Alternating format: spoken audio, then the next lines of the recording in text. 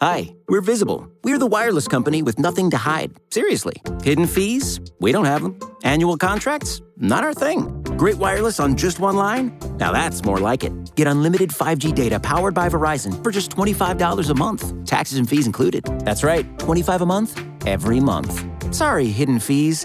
We're just not that into you. Sometimes the choice is just Visible. Switch today at Visible.com. Rate with service on the Visible plan. For additional terms and network management practices, see Visible.com.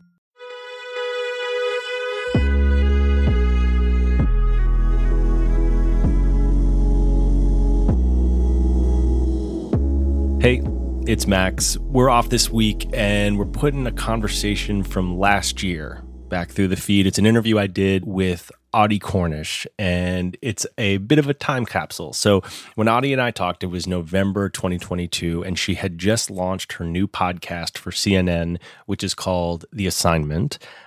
Since then, The Assignment has gone on to find a really huge audience, and it's just doing something that I find really interesting. She's having conversations on that show that feel really different to me than anywhere else. So if you've been listening to The Assignment, you might find it interesting how she was thinking about the show at the very beginning. And if you haven't listened to The Assignment, what are you doing? Go listen to The Assignment. The other reason it's a time capsule is that at the time, the big story with CNN was that it had canceled its streaming service, CNN Plus, for which Audie was hired to do a show that she never made. Since then, its CEO and editor-in-chief Chris Licht has left. If you missed Tim Alberta's profile of Licht in The Atlantic, I don't know how you could have missed it, but go read it. And just last week, Mark Thompson, formerly of the BBC and the New York Times, was named the new editor-in-chief and CEO of CNN. So anyway, time capsule in a bunch of ways. The thing that has not changed is that I talked to Audie shortly after she had left NPR, where she was the host of All Things Considered for many, many years. And one of the reasons that we are putting this back through was just how thoughtful she was talking about her time there and why she left.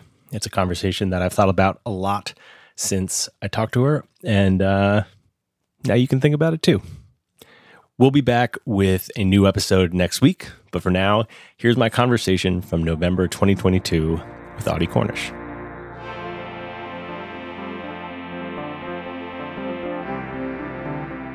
Hi, Audie. Hi, Max. How are you? Oh, I'm great. I'm legitimately great. Yeah. I am happy to be doing this. I am too. As a longtime listener, I am very, very, very happy that you asked me. Well, don't act like I just asked you. You know, you had such guests on, especially in that first year or two, people that I just so admired, and I thought, it's a little bit like when you read a memoir and you're like, I'm not ready to write a memoir. Like, I haven't lived enough life. Narrator, she's now lived enough life. So I did feel comfortable saying yes now. But for a time, I think I still feel so much like a student of journalism. And yeah, I wanted to learn more than I thought I could teach. That's why you feel like you're ready now? Now you are a master? I mean, I've been through it, okay? It's been a year. So I've learned that I know more than I think.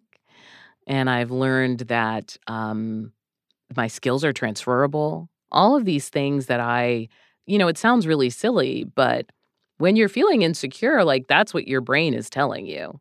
Like, you're not good enough at this. You don't know enough about this. There are other people doing better, more important work, more skillfully than you. Who do you think you are? That's like what your darkest voice will tell you. And so I just think I'm out of it right now. I'm embracing the reality of my situation and like what I bring to it, which is like some good stuff, as it turns out. Yeah. I would agree. How did you quiet that voice? It turns out the media did for me, I think. Like when I left NPR, people were like, oh my goodness, clutch these pearls. And all of a sudden, there was an attention paid to my career that I had wildly was surprised by. And, my therapist is like, see? She's like, okay, let's walk through it. This is the evidence. Shout out to Amy. And I had to be like, okay, maybe she's right. Like, maybe if someone writes an article and then writes popular NPR host, they're using that. I know that as a writer, as a shorthand for something everybody knows. And so I had to like apply my own rules. If I was writing this story about me, what would I say? And it's just sort of helped me get a grip. So you had to leave this place that you'd been for 17 years to know your worth? Is that what we're saying? How do I put this delicately? It is not unusual for people to come up in that system and feel the shadow of its legacy. It's a really powerful, amazing brand that people have a deep connection with. And your heroes walk the halls. You know, when I first took over at Weekend Edition, Leanne Hansen had been there for more than 35 years. I was going to be the third host of that show. And when they asked me to take over at All Things Considered, Robert Siegel called me up personally to say, you know, hey, kid, I hope you're really going to consider taking this job. He'd been doing the job for more than 35 years.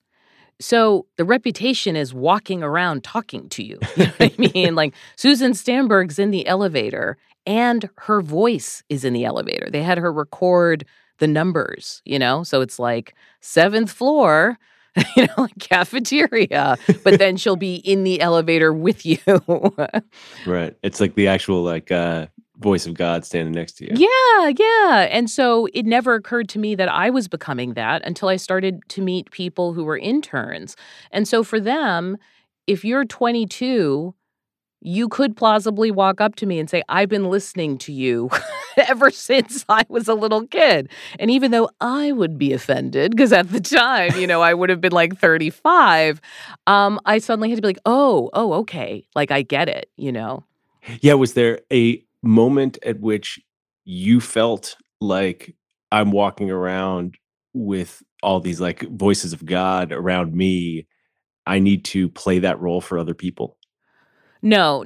I understand what you're asking, but I didn't think of it in that way. I was more cognizant of being a woman of color in the position I was in and being the age I was because, you know, nobody was writing about me when I first started hosting the show.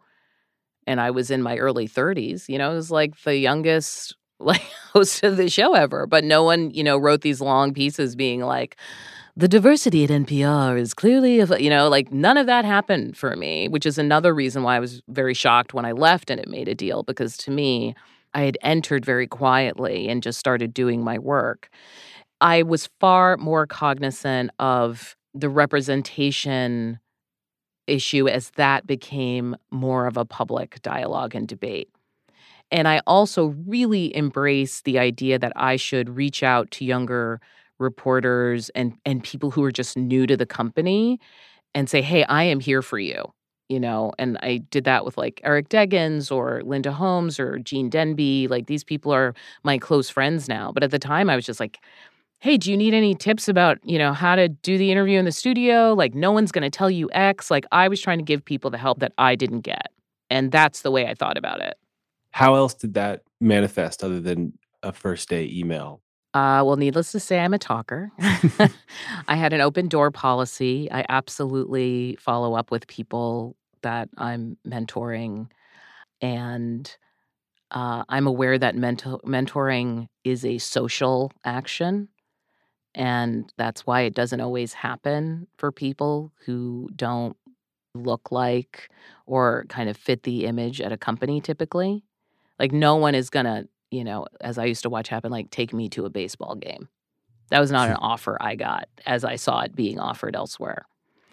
So I just make it a point, you know. I don't drink coffee, so I don't even pretend to drink coffee. I'm just like, hey, let's go and talk. Like, hey, come in and chat with me for a while. What's going on, you know, with your new co-host? What's going on with your editor? Have you heard of this person? Like, I'm gonna connect you with this other person who I think would be interesting. Like, I really think that's important to young careers. And I think it's really important when you come to a new place. And I think newsrooms are really shitty at it. Like, they just make it really hard for people to I don't know, in those first couple months to find their place. And so those informal systems end up doing it. Is that work that you can get better at? Yeah, for sure. What does that look like? Well, the first couple years you do it, you probably talk too much and you don't listen enough, and I think I learned to be like, okay, you tell me what you think you need. Like one of my favorite questions to ask people, not in an interview setting, although it's helpful sometimes, is, okay, what do you perceive the problem to be? Mm-hmm. Like you're coming in here saying you have a problem, so outline for me what it is. Not your unhappy spiel you give at the bar, but is your problem a person? Is your problem a place and position? Is your problem an issue? Like let's just try and break it down piece by piece. And then you walk me through it. Because a lot of times they either know what they want to do, but they want permission to do it because they feel guilt, shame, confusion, or just kind of like, should I want this? Is it okay for me to want this? And they kind of want someone to be like, yeah, go for it. And other times they just want to vent, and they have nowhere else to go. And they want to do it in a place that is not going to have consequence for them. So I can do that. Even in the position that you were in at NPR? I mean, I like talking to people. They're like, how Forrest Gump is sitting on the bench? Like, I could do that. Like, I want to talk to people. I like hearing what's going on with people. I'm overly attuned to people's emotions. And I don't mean that in a way like, when you're dating someone and they're like, I'm an empath. Like, it's not that. It's like, and this gets me in trouble in my regular life. I'm like too attuned to facial expressions and changes in tone of voice and all of these things that signal which direction is the conversation going, how is the person feeling. And I do have friends, very close friends over the years who have said to me like, okay, stop interviewing me when we're just talking on the phone. Mm-hmm. Have you ever thought about being a therapist? No, I need too much therapy to be a therapist. I also edit people in my head, which I'm sure you can't do as a therapist. Like, to me, people are talking. Oh, I feel like therapists must do that all the time. No, but I have edit points. Like, I can see it, in my mental Pro Tools. It's like you're like literally cutting people's tape. I'm like, and pause for breath. And now we're back. Like, okay, now they've gotten to the point. Okay, we're going to circle it around. We're going to make sure that comes up sooner. And then, like, I'm doing all that while people are talking. It's kind of terrible. Now I'm just thinking about how you're editing me, You're a hard edit. I've edited you. No, that's true. You've been on All Things Considered. That's true. You've actually done that.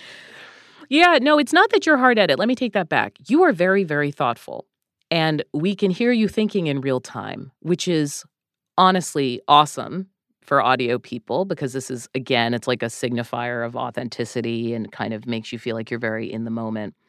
And the thing we have to do with people like you is make sure that we don't edit out your thinking, right? That we don't be like, oh, that's a pause, and so it's got to go away. Some people, when they're very early in their careers and they're starting to edit as producers, they try and clean things up. And I'm like, don't clean people up. Their pauses and their silence is as valuable as what they say. I'm now realizing, I think this is the first time I've ever interviewed someone who's interviewed me. Yeah, that's happened to me a couple times in the last year. And I'm like, Yeah, I can imagine. That's a strange thing. Yeah. It's like the meme with the Spider-Mans pointing at each other.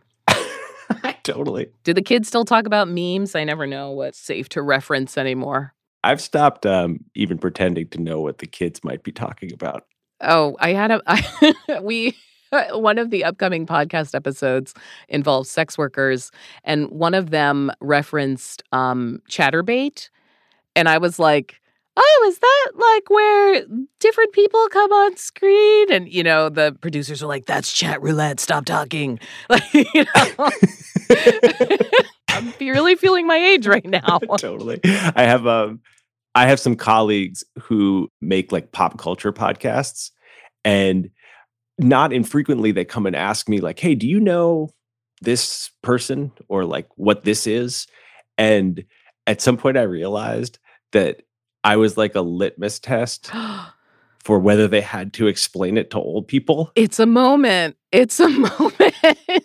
It was like the old man line, you know? And it was just like, does he It's know what that is? real. Because if he doesn't, I guess we have to maybe explain it. It's real. You're the median. I mean, I don't know. I feel like we're roughly the same age. We're sort of like in between Gen X and elder millennial. We don't want to claim either. Totally. Yeah. And it is no one believes us, but it is a distinct couple of years of like, I know what a beeper is. I have a theory about this. Tell me. Give it to me. My theory is that it's all about technology. It is. It is completely bracketed by tech. It is that we were out of our educational years before the internet was completely ubiquitous in our lives. Yeah. But it was around. Like when I was in college, I would go to the library and log on to the computer. Because you were like, Alta Vista time. Totally. And I was just like, I wonder if I got in like an internet mail. I know. And I think for younger people, they think that is just like, you are aged, instead of really understanding that this is such a rapid shift. It means in my lifetime as a relatively young person, I mean, just to give an example, podcasting is like a minute old, okay? You know what I mean? But you talk to some young producers and they're like, well, back in the day. I'm like, oh, you mean 2008? Yeah. I mean, I think that sometimes it's like back in the day and it's like 2018. I just want to acknowledge quickly. Yeah. One is we are aged. No. Yes. No. Yes. No. Here, let me tell you why. I do think we are in a unique position. I genuinely believe that, right? It means that I was joking about the beeper, right? Yeah.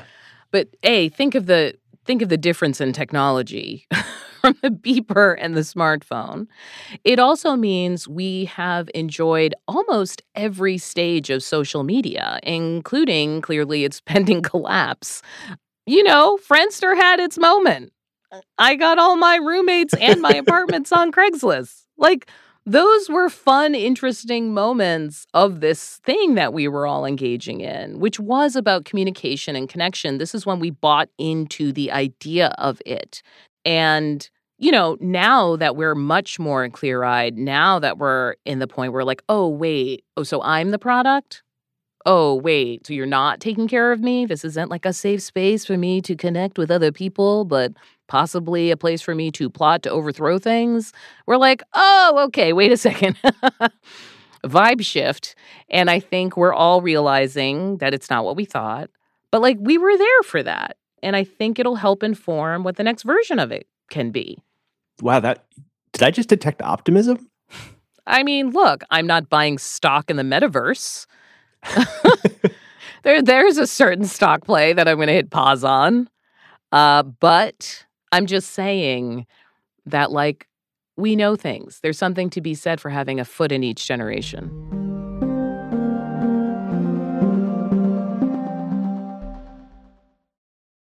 Hi, we're Visible. We're the wireless company with nothing to hide. Seriously. Hidden fees? We don't have them. Annual contracts? Not our thing. Great wireless on just one line? Now that's more like it. Get unlimited 5G data powered by Verizon for just $25 a month. Taxes and fees included. That's right, $25 a month, every month. Sorry, hidden fees. We're just not that into you. Sometimes the choice is just Visible. Switch today at Visible.com. Rate with service on the Visible plan. For additional terms and network management practices, see Visible.com.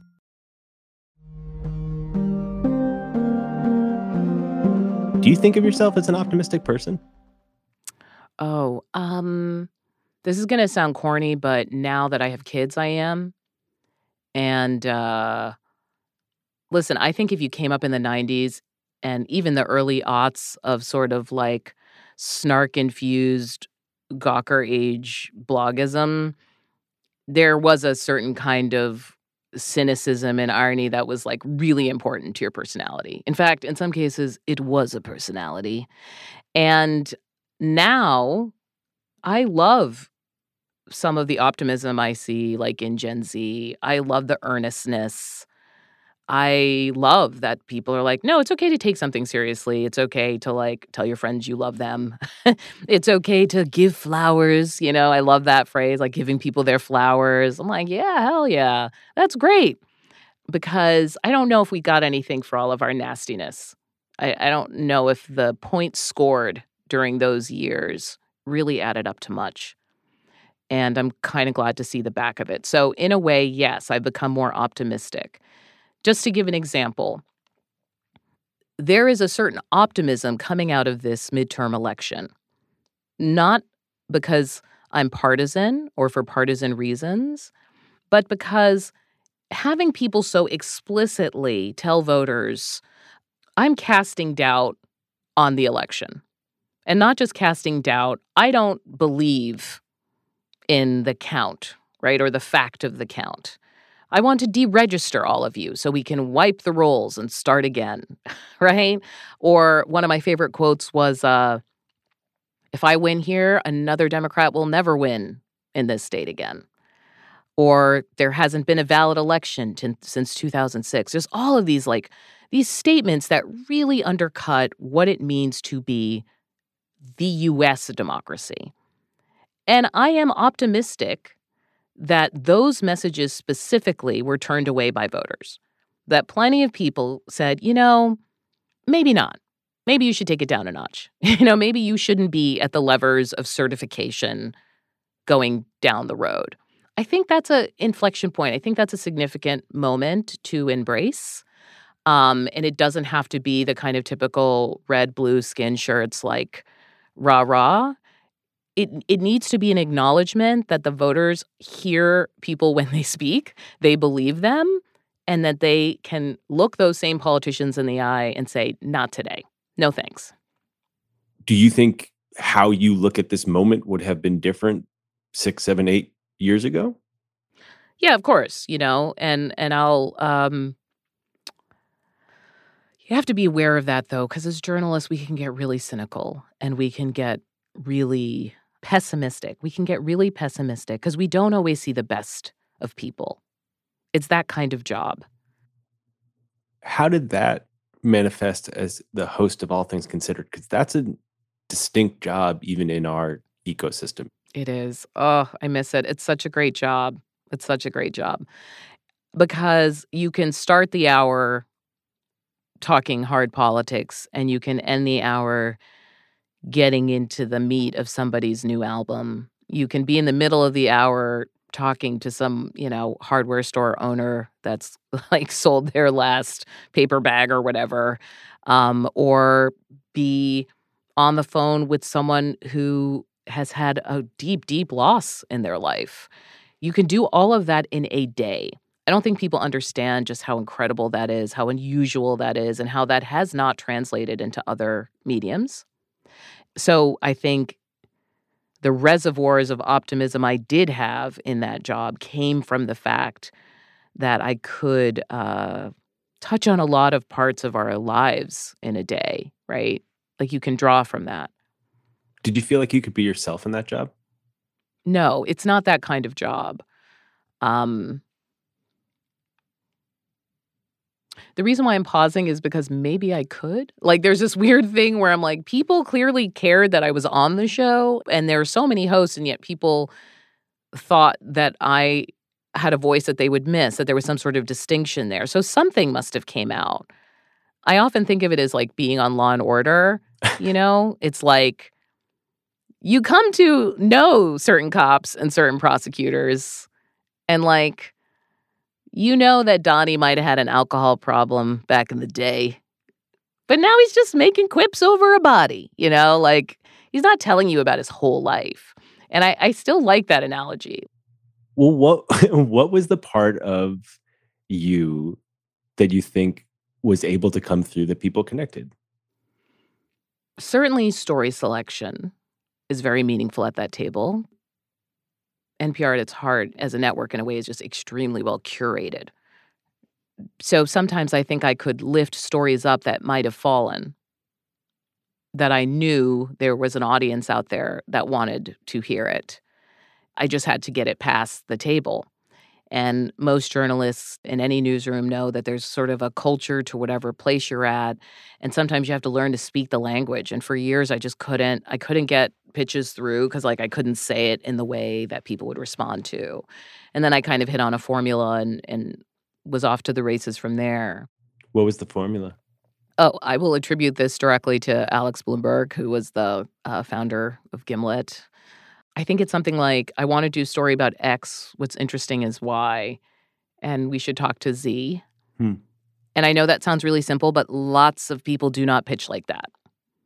They kind of come to the table and they're like, I want to do a story about how, Beyonce has connected. And you're just like, where is this going? You know what I mean? Or just sort of homelessness seems bad. It's like, okay, you're welcome to town. You're not the first person to do this story. And this is where it's important about what you bring to something. And I think I learned very quickly that there were things that I could bring to the table that Robert Siegel wasn't going to, right? Or Melissa Block or whoever, not because they couldn't, but because we are different people. We're going to have different interests. What was the stuff that you were bringing? First of all, music was a huge thing. The Tiny Desk concert had not exploded the way it did when I first came on. And really simple pitches to me were a big push. I remember interviewing Diplo. And if you listen to that intro now, you would never hear that intro at NPR. It was very just like, Diplo, a DJ who has worked with many artists, including this person and that person. It's 40 seconds of me making the case to my boss, who at the time used to say that he didn't like music interviews at all because he thought people who didn't care about that particular kind of music would automatically tune out. One of those situations where you're talking to millions of people and also just one person. But it's also that's dumb. That's a dumb way to think of it. The reason why we talk to artists is because they help us understand our own emotions and how we interpret them. They help us understand zeitgeist. They pull from the atmosphere and explore ideas. And you can get that from a movie director and you can get that from a musician, but you have to ask. And you have to treat it with the same seriousness and analytical power that you do some piece of policy. And I think that was not something people felt as strongly as I felt it.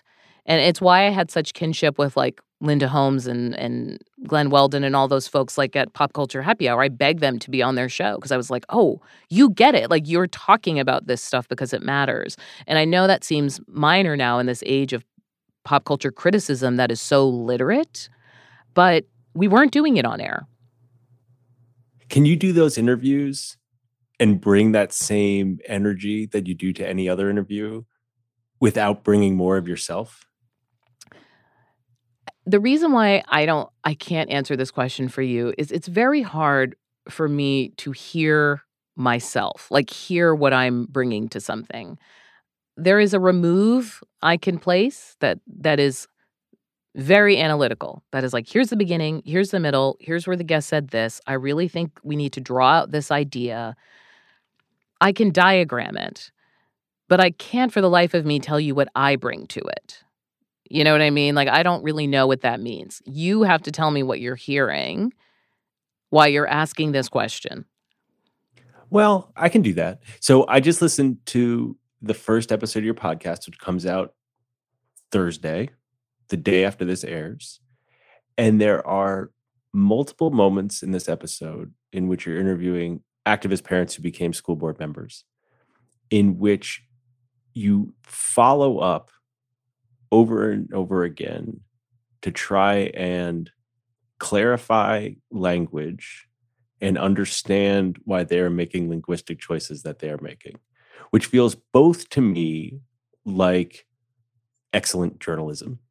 And also, it is a desire on your part to not let people off the hook in a way that I've experienced you, whether or not there are microphones. It didn't feel like someone doing it. It felt like you doing it. I really appreciate that. I appreciate you saying that deeply. Real people deserve empathy and their humanity understood and embraced. And that means listening. And it means sometimes not interrupting with your own idea and thought to prove a point. There's a time and place for that, absolutely, but not always, and not in the thing I'm necessarily trying to do. And it's uncomfortable because I know I'm going to get a lot of criticism for it. Like, she didn't press these people enough. Why did she platform these people and not that people? It's this tension is built into the show, right? I took this challenge on myself. Part of the reason why I did is because I think there is journalism inherent in an interview. Like, the interview itself should be considered a piece of journalism. It isn't always. Sometimes it's like the vibe is a little window dressing, or that it's personality driven. And I don't subscribe to that. I think that it has its own journalism. It's my journalism. And so I know in this day and age in which people manipulate language, language matters. Why are you choosing the words you are to say what you're doing? They signal things. They signal multiple communities at once. And getting underneath that is I think important. It's valuable. It's funny now that you're pointing out. I'm like thinking about other times I did it in the other episodes. I think I did the same thing when we talked to these OnlyFans creators. It's going to be in an upcoming episode. I spent some time being like, "Are you doing sex work? Like, is this considered sex work? What you're doing, right? Like, what's the difference?" What you're hearing there is, number one, I do think there's value in being precise. I don't want to put words in people's mouths. And I don't want to characterize people in a way that does not feel comfortable to them. I don't feel comfortable when it happens to me. And I'm not into a gotcha situation. Like, I believe people are fully capable of defending their ideas. And if their ideas are really bad, will they fall apart under scrutiny? Yeah, they might. But, like, give them the chance. I think maybe I am not being direct in my question. Give it to me. Well, I'm really curious about why you left NPR. Oh, why didn't you just ask that? Well, I think that what I was hinting around at was some theory I have that part of the reason that you left was that you couldn't fully be yourself in that job. Right. That is the theory I am testing and not being direct about. So let me say, I'm curious about why you left NPR. Was it because you couldn't fully be yourself in that job? In those interviews, in those moments? I am fully myself in my interviews. No one is ever standing over my shoulder saying, like, what? It is a very, very curated and edited environment. And it made me very mercenary. So I would know, okay, we need to talk about this. The first question needs to be this. The last question needs to be this. The two things in between can be this issue and that issue. Then we need two questions that need to be challenging. And then that's all we got, because we got to cut this by 4:00. And I became probably a little too good at that. That was certainly the experience I had being interviewed by you for it. Right? I gave you the Miranda rights. We started off and I was like, da, da, da, da, da. And then we did it. I let you do some retakes. And then I was like, great. Thank you. Yeah. See you around. And then I went off to an interview like about Syria or something. You know, like, you just have too many interviews in a day to live in a moment and stay in a moment. So why did you leave? There's a lot of reasons, but if I'm being honest with myself, I think I had started to leave about 2 years earlier than people realized. Meaning, I had started to find new ways to do my job. You quiet quit? I didn't quiet quit. If anything, I did the opposite. I did more work. I was like, I'd like to start doing live events for you guys. And they're like, we don't really want this, but thanks, like, I'd be like, can I be on that podcast? And they'd be like, well, we're not going to pay you more, but thanks. Like, I just kept doing stuff that they were only semi-interested in me doing. And I would often hear, well, you have all things considered. Why can't you do this stuff there? And I heard that so much, and I really started to get annoyed by it because I thought, like, well, you know why? Mm-hmm. It's the clock, the time, the volume, the pressure. I can do more. I can do more than you guys want me to do. I can do more than is available to me to do here. And I think the final straw is when I was asking about doing some kind of program, and someone was like, well, maybe you should just kind of like tape something in a kind of like pilot just so we can see what you can do. And I had been doing it for like a while. And I remember thinking, okay, like, I'm humble, but this is ridiculous. This is ridiculous. Like, I there's no more for me to show. And I don't say that to speak out of turn, but because I had been there since I was an intern. That sense that, like, I had to prove things to people was still kind of always there. And so I think I was just looking for an opportunity to grow. That's all it was. I don't know. It shocked everyone. I don't know why, but there's a lot of things. But in the end, maybe it's really just one or two things. It's like, am I growing? Am I learning? If I'm not, what do I do next? Do you have a theory about why it shocked people? Yeah, my theory is that several hosts had left. And as we know in journalism speak, 3 makes a trend. There was a part of the awakening, as I call it, like the racial reckoning that was going on in newsrooms, was hitting public media newsrooms really hard at stations, but the national media does not cover us, does not cover public media. And NPR listeners are it's a community. They're really attached to you and your voice. You know what I mean? They like go to bed hearing your voice, and you really don't hear anyone else's voice in fidelity like this except like a spouse or your kid. And you just feel very close to people. And yeah, I think it is just like one of those news stories that gets picked up because there's a bunch of little things going on at once, and you've got enough to write a whole story. But I very quickly stopped thinking it was about me. I had a moment where I was like, wait, is this about me? And then I would read the stories. I was like, oh, this is not about me, right? This is about ideas people have about like diversity in news. This is ideas people have about NPR, what it's doing right, what it's doing wrong, what people think about podcasting, what all these baby, producers and reporters want to say to the bosses. This is a catalyst for a conversation, and my job is to not step on and snuff that out.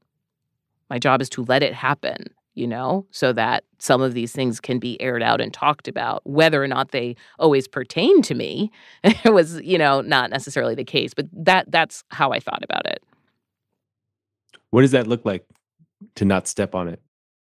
It means doing kind of a goofball Twitter thread that speaks to multiple audiences at once, right? Like, just to break something down for media people.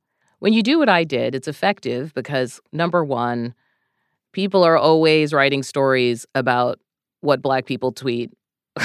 It's like a genre of journalism, I think. So I was like, check that box. Number two, I managed to stick in enough GIFs before they became uncool that people were sort of amused by that. Mm-hmm. I made sure to say the most pointed things using that visual language because I didn't want to be quoted in ways that I didn't think would be smartly discussed. So the actual statements in the thread are quite neutral. The tone conveyed by the imagery says something else. It speaks to multiple audiences and accomplishes what I want, which is to say my piece without saying that's invalidating other people's experiences. Right? I've always hated when people kind of are like, well, that didn't happen to me. It's like, girl, who cares what didn't happen to you? People are talking about a broader issue here. And I didn't want to do that. Let people talk about the broader issue. So the reason that you left you, Audie, was that you felt like you had lost the ability to grow. That feeling, is that something you just kind of wake up one day and recognize? It happens to me all the time. People don't understand that's why I stayed there so long, because I changed jobs every 2 years.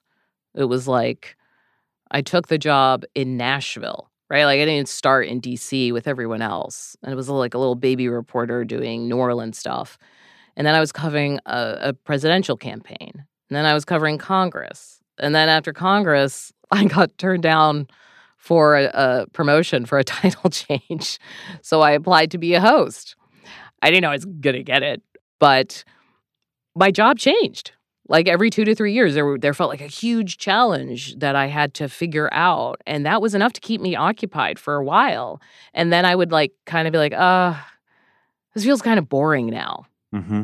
I want to do something else. And I start nibbling around at the edges and trying to find my way to something else. And I absolutely thought that's what I was doing here. I thought I was so slick.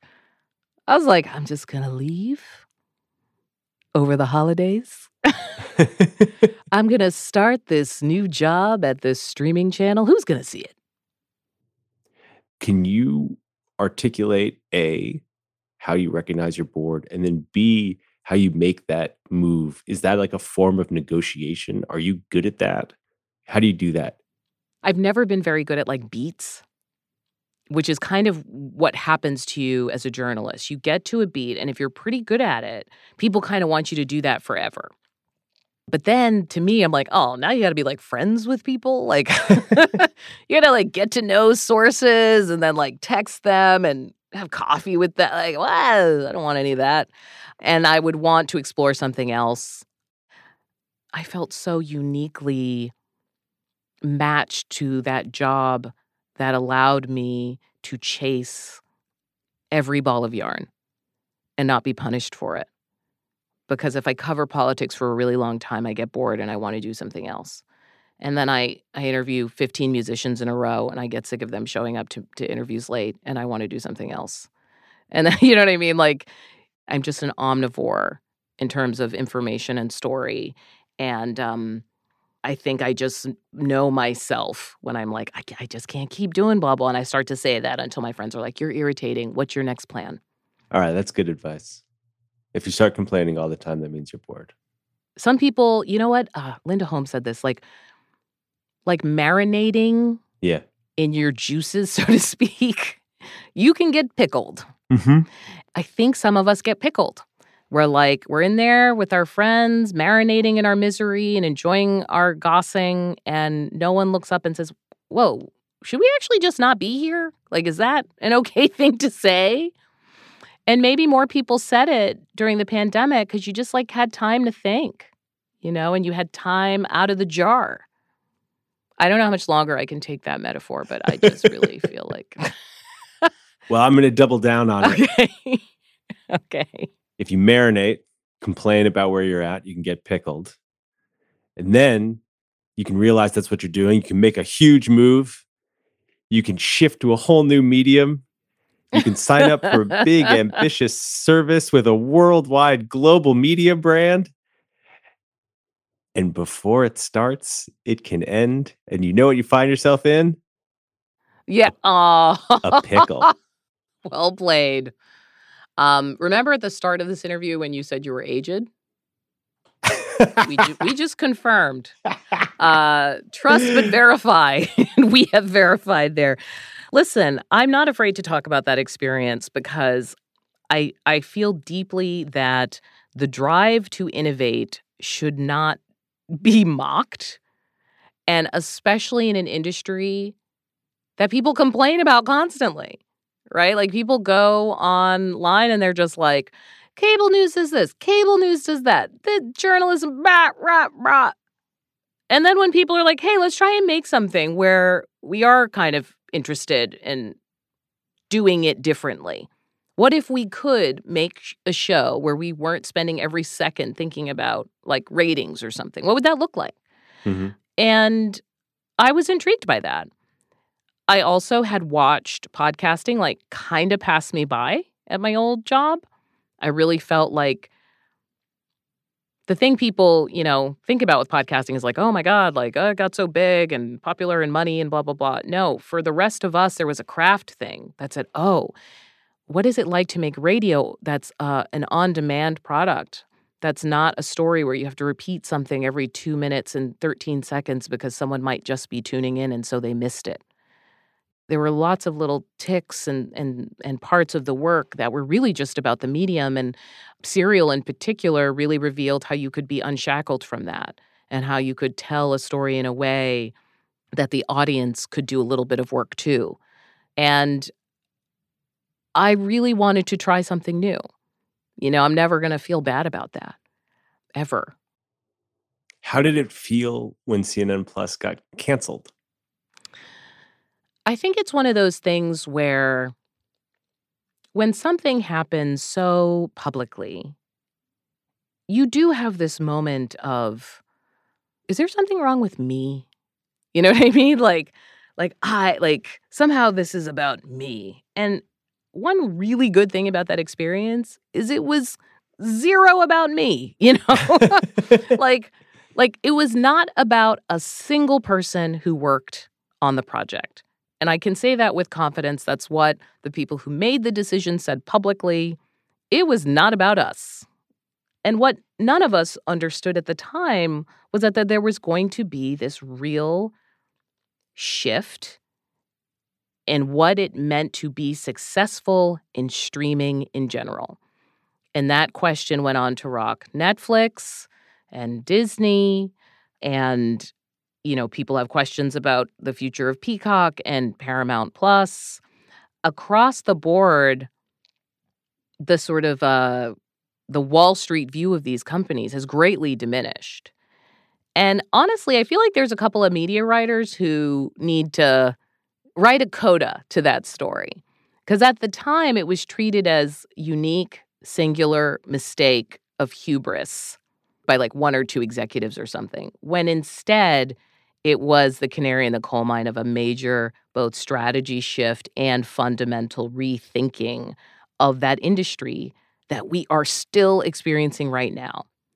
So did I have a couple weeks where I was like, woe is me? Yes. And then I really started reading the papers, I really started reading the articles, and I was like, oh, something's going on here that people aren't understanding. And that has now even extended in a way to big tech itself. Mm-hmm. Right? The whole premise of, we're going to give you a bunch of money, make your products kind of cheaply just to get people into it. It's okay if you're not really making any money. Like, Wall Street's like, yeah, no, you should make money now. And there's a big recalibration going on, And so now I just feel like I'm part of a very interesting story that one day people will be writing about at some like Harvard Business School case study. And I don't feel like it's a story of, remember the time that Audie Cornish tried to leave NPR? What an idiot. I don't think it's that story. So you don't have any regrets? I don't have regrets about leaving. I just don't. The world has opened up to me in such an amazing way. I have met and talked to so many amazing producers across the industry who I never would have gotten to talk to if I was squirreled away in my old job. And you know this, like I would call people up and just be like, what should I do with my life? Like I'm not subtle about it. Yeah, we've had those conversations. Yeah, and you were amazing, like you were amazing in those conversations. And since then, I've even gotten in touch with old producers who are now consultants, who are now chiefs of podcasting at this company and that company. I went from being like, oh, podcasting, I guess I'm kind of locked out of that, to feeling like I know everyone that there is to know, who's doing skilled, interesting, fun work, who's going through the same struggles I am, which is what happens when you leave the nest that has infrastructure and a culture and a writing style or cutting style or whatever it is, and you strike out on your own and you go to places that don't have any of that and think that you can do your job in a closet. we're all going through that. Like, there are many conversations going on right now, I think, at podcasting companies, especially ones of a certain skill set that are really like, whoa, okay, we're out here on our own trying to figure this out. And these legacy media companies don't have the answers. They thought we had the answers. So it's been a real growing period, and I think I've learned a tremendous amount. I have heard you talk about your approach to interviewing before and describing a sort of North Star, like one question you're trying to answer, one idea you're trying to get at. So I tried to do it with this one. What did you come up with? Well, I've got it right here in front of me, and it's what does this moment feel like for her, given this huge move you had made, the way it's gone since. You're on the eve of launching this podcast that you've been working on for a long time. Do you have a word to sum that up? Can you answer my North Star question of where are you at in this very moment?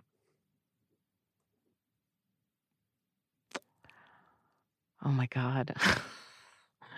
I don't know. I mean, look, Max, I'm going to be honest with you. It has been a hard year. There have been a lot of ups and downs, very high highs, very low lows. And there were times where it did get in my head that somehow this was more public than I had planned. I'm used to my highs and lows, but not so many people cared or noticed. You know what I mean? Like, Yeah. I don't know. I know that I am happy getting a chance to try. I've just been told no one too many times, probably. And I really am enjoying being told yes. I just am, you know? And even if it may appear on the outside that the company is going through a lot here, it is also going through a moment of change. Like, there is some creativity afoot. There are things being made. And, like, that's exciting. When I'm a cynic, I'm like, chaos is a ladder. You know what I mean? But in a moment like this, like, yeah, I'm just trying to enjoy the moment. Let me have that, Max. Oh, always. I would never try and take that away. Well, now I feel am I an optimist? Gross. Like, what happened here? Well, I think you might be, because I might be. I think the show's optimistic. It's ambitious and it's optimistic. Absolutely. When I was making it. And then when I told my friends what I was doing, they were like, oh, that's hard. Yeah. Why are you doing that? And you know what? I am not going into this thinking, this needs to be a blockbuster podcast on the top 20 of the Tracky Pod whatever list.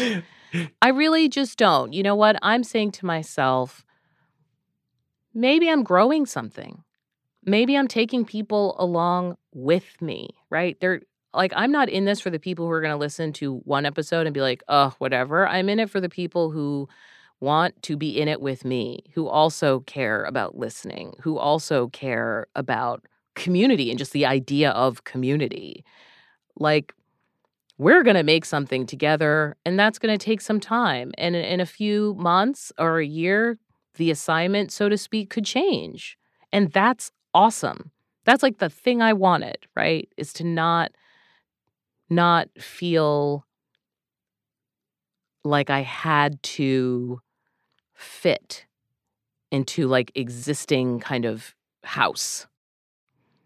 You know, I want something that'll grow with me. Got to keep growing.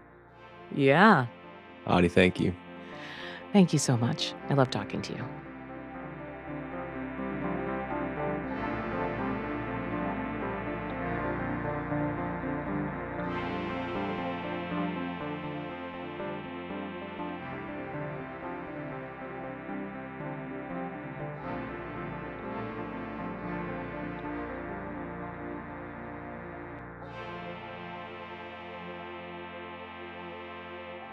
Thanks for listening to Longform. I'm Max Linsky. My co-hosts are Aaron Lammer and Evan Ratliff. Our editor this week was Jackie Sajiko. Thanks to her. Thanks to Susan Peterson, who handled the show notes. Thanks to our friends at Vox, with whom we make this show. And thanks so much to Audie Cornish. Her new podcast is called The Assignment. It's great.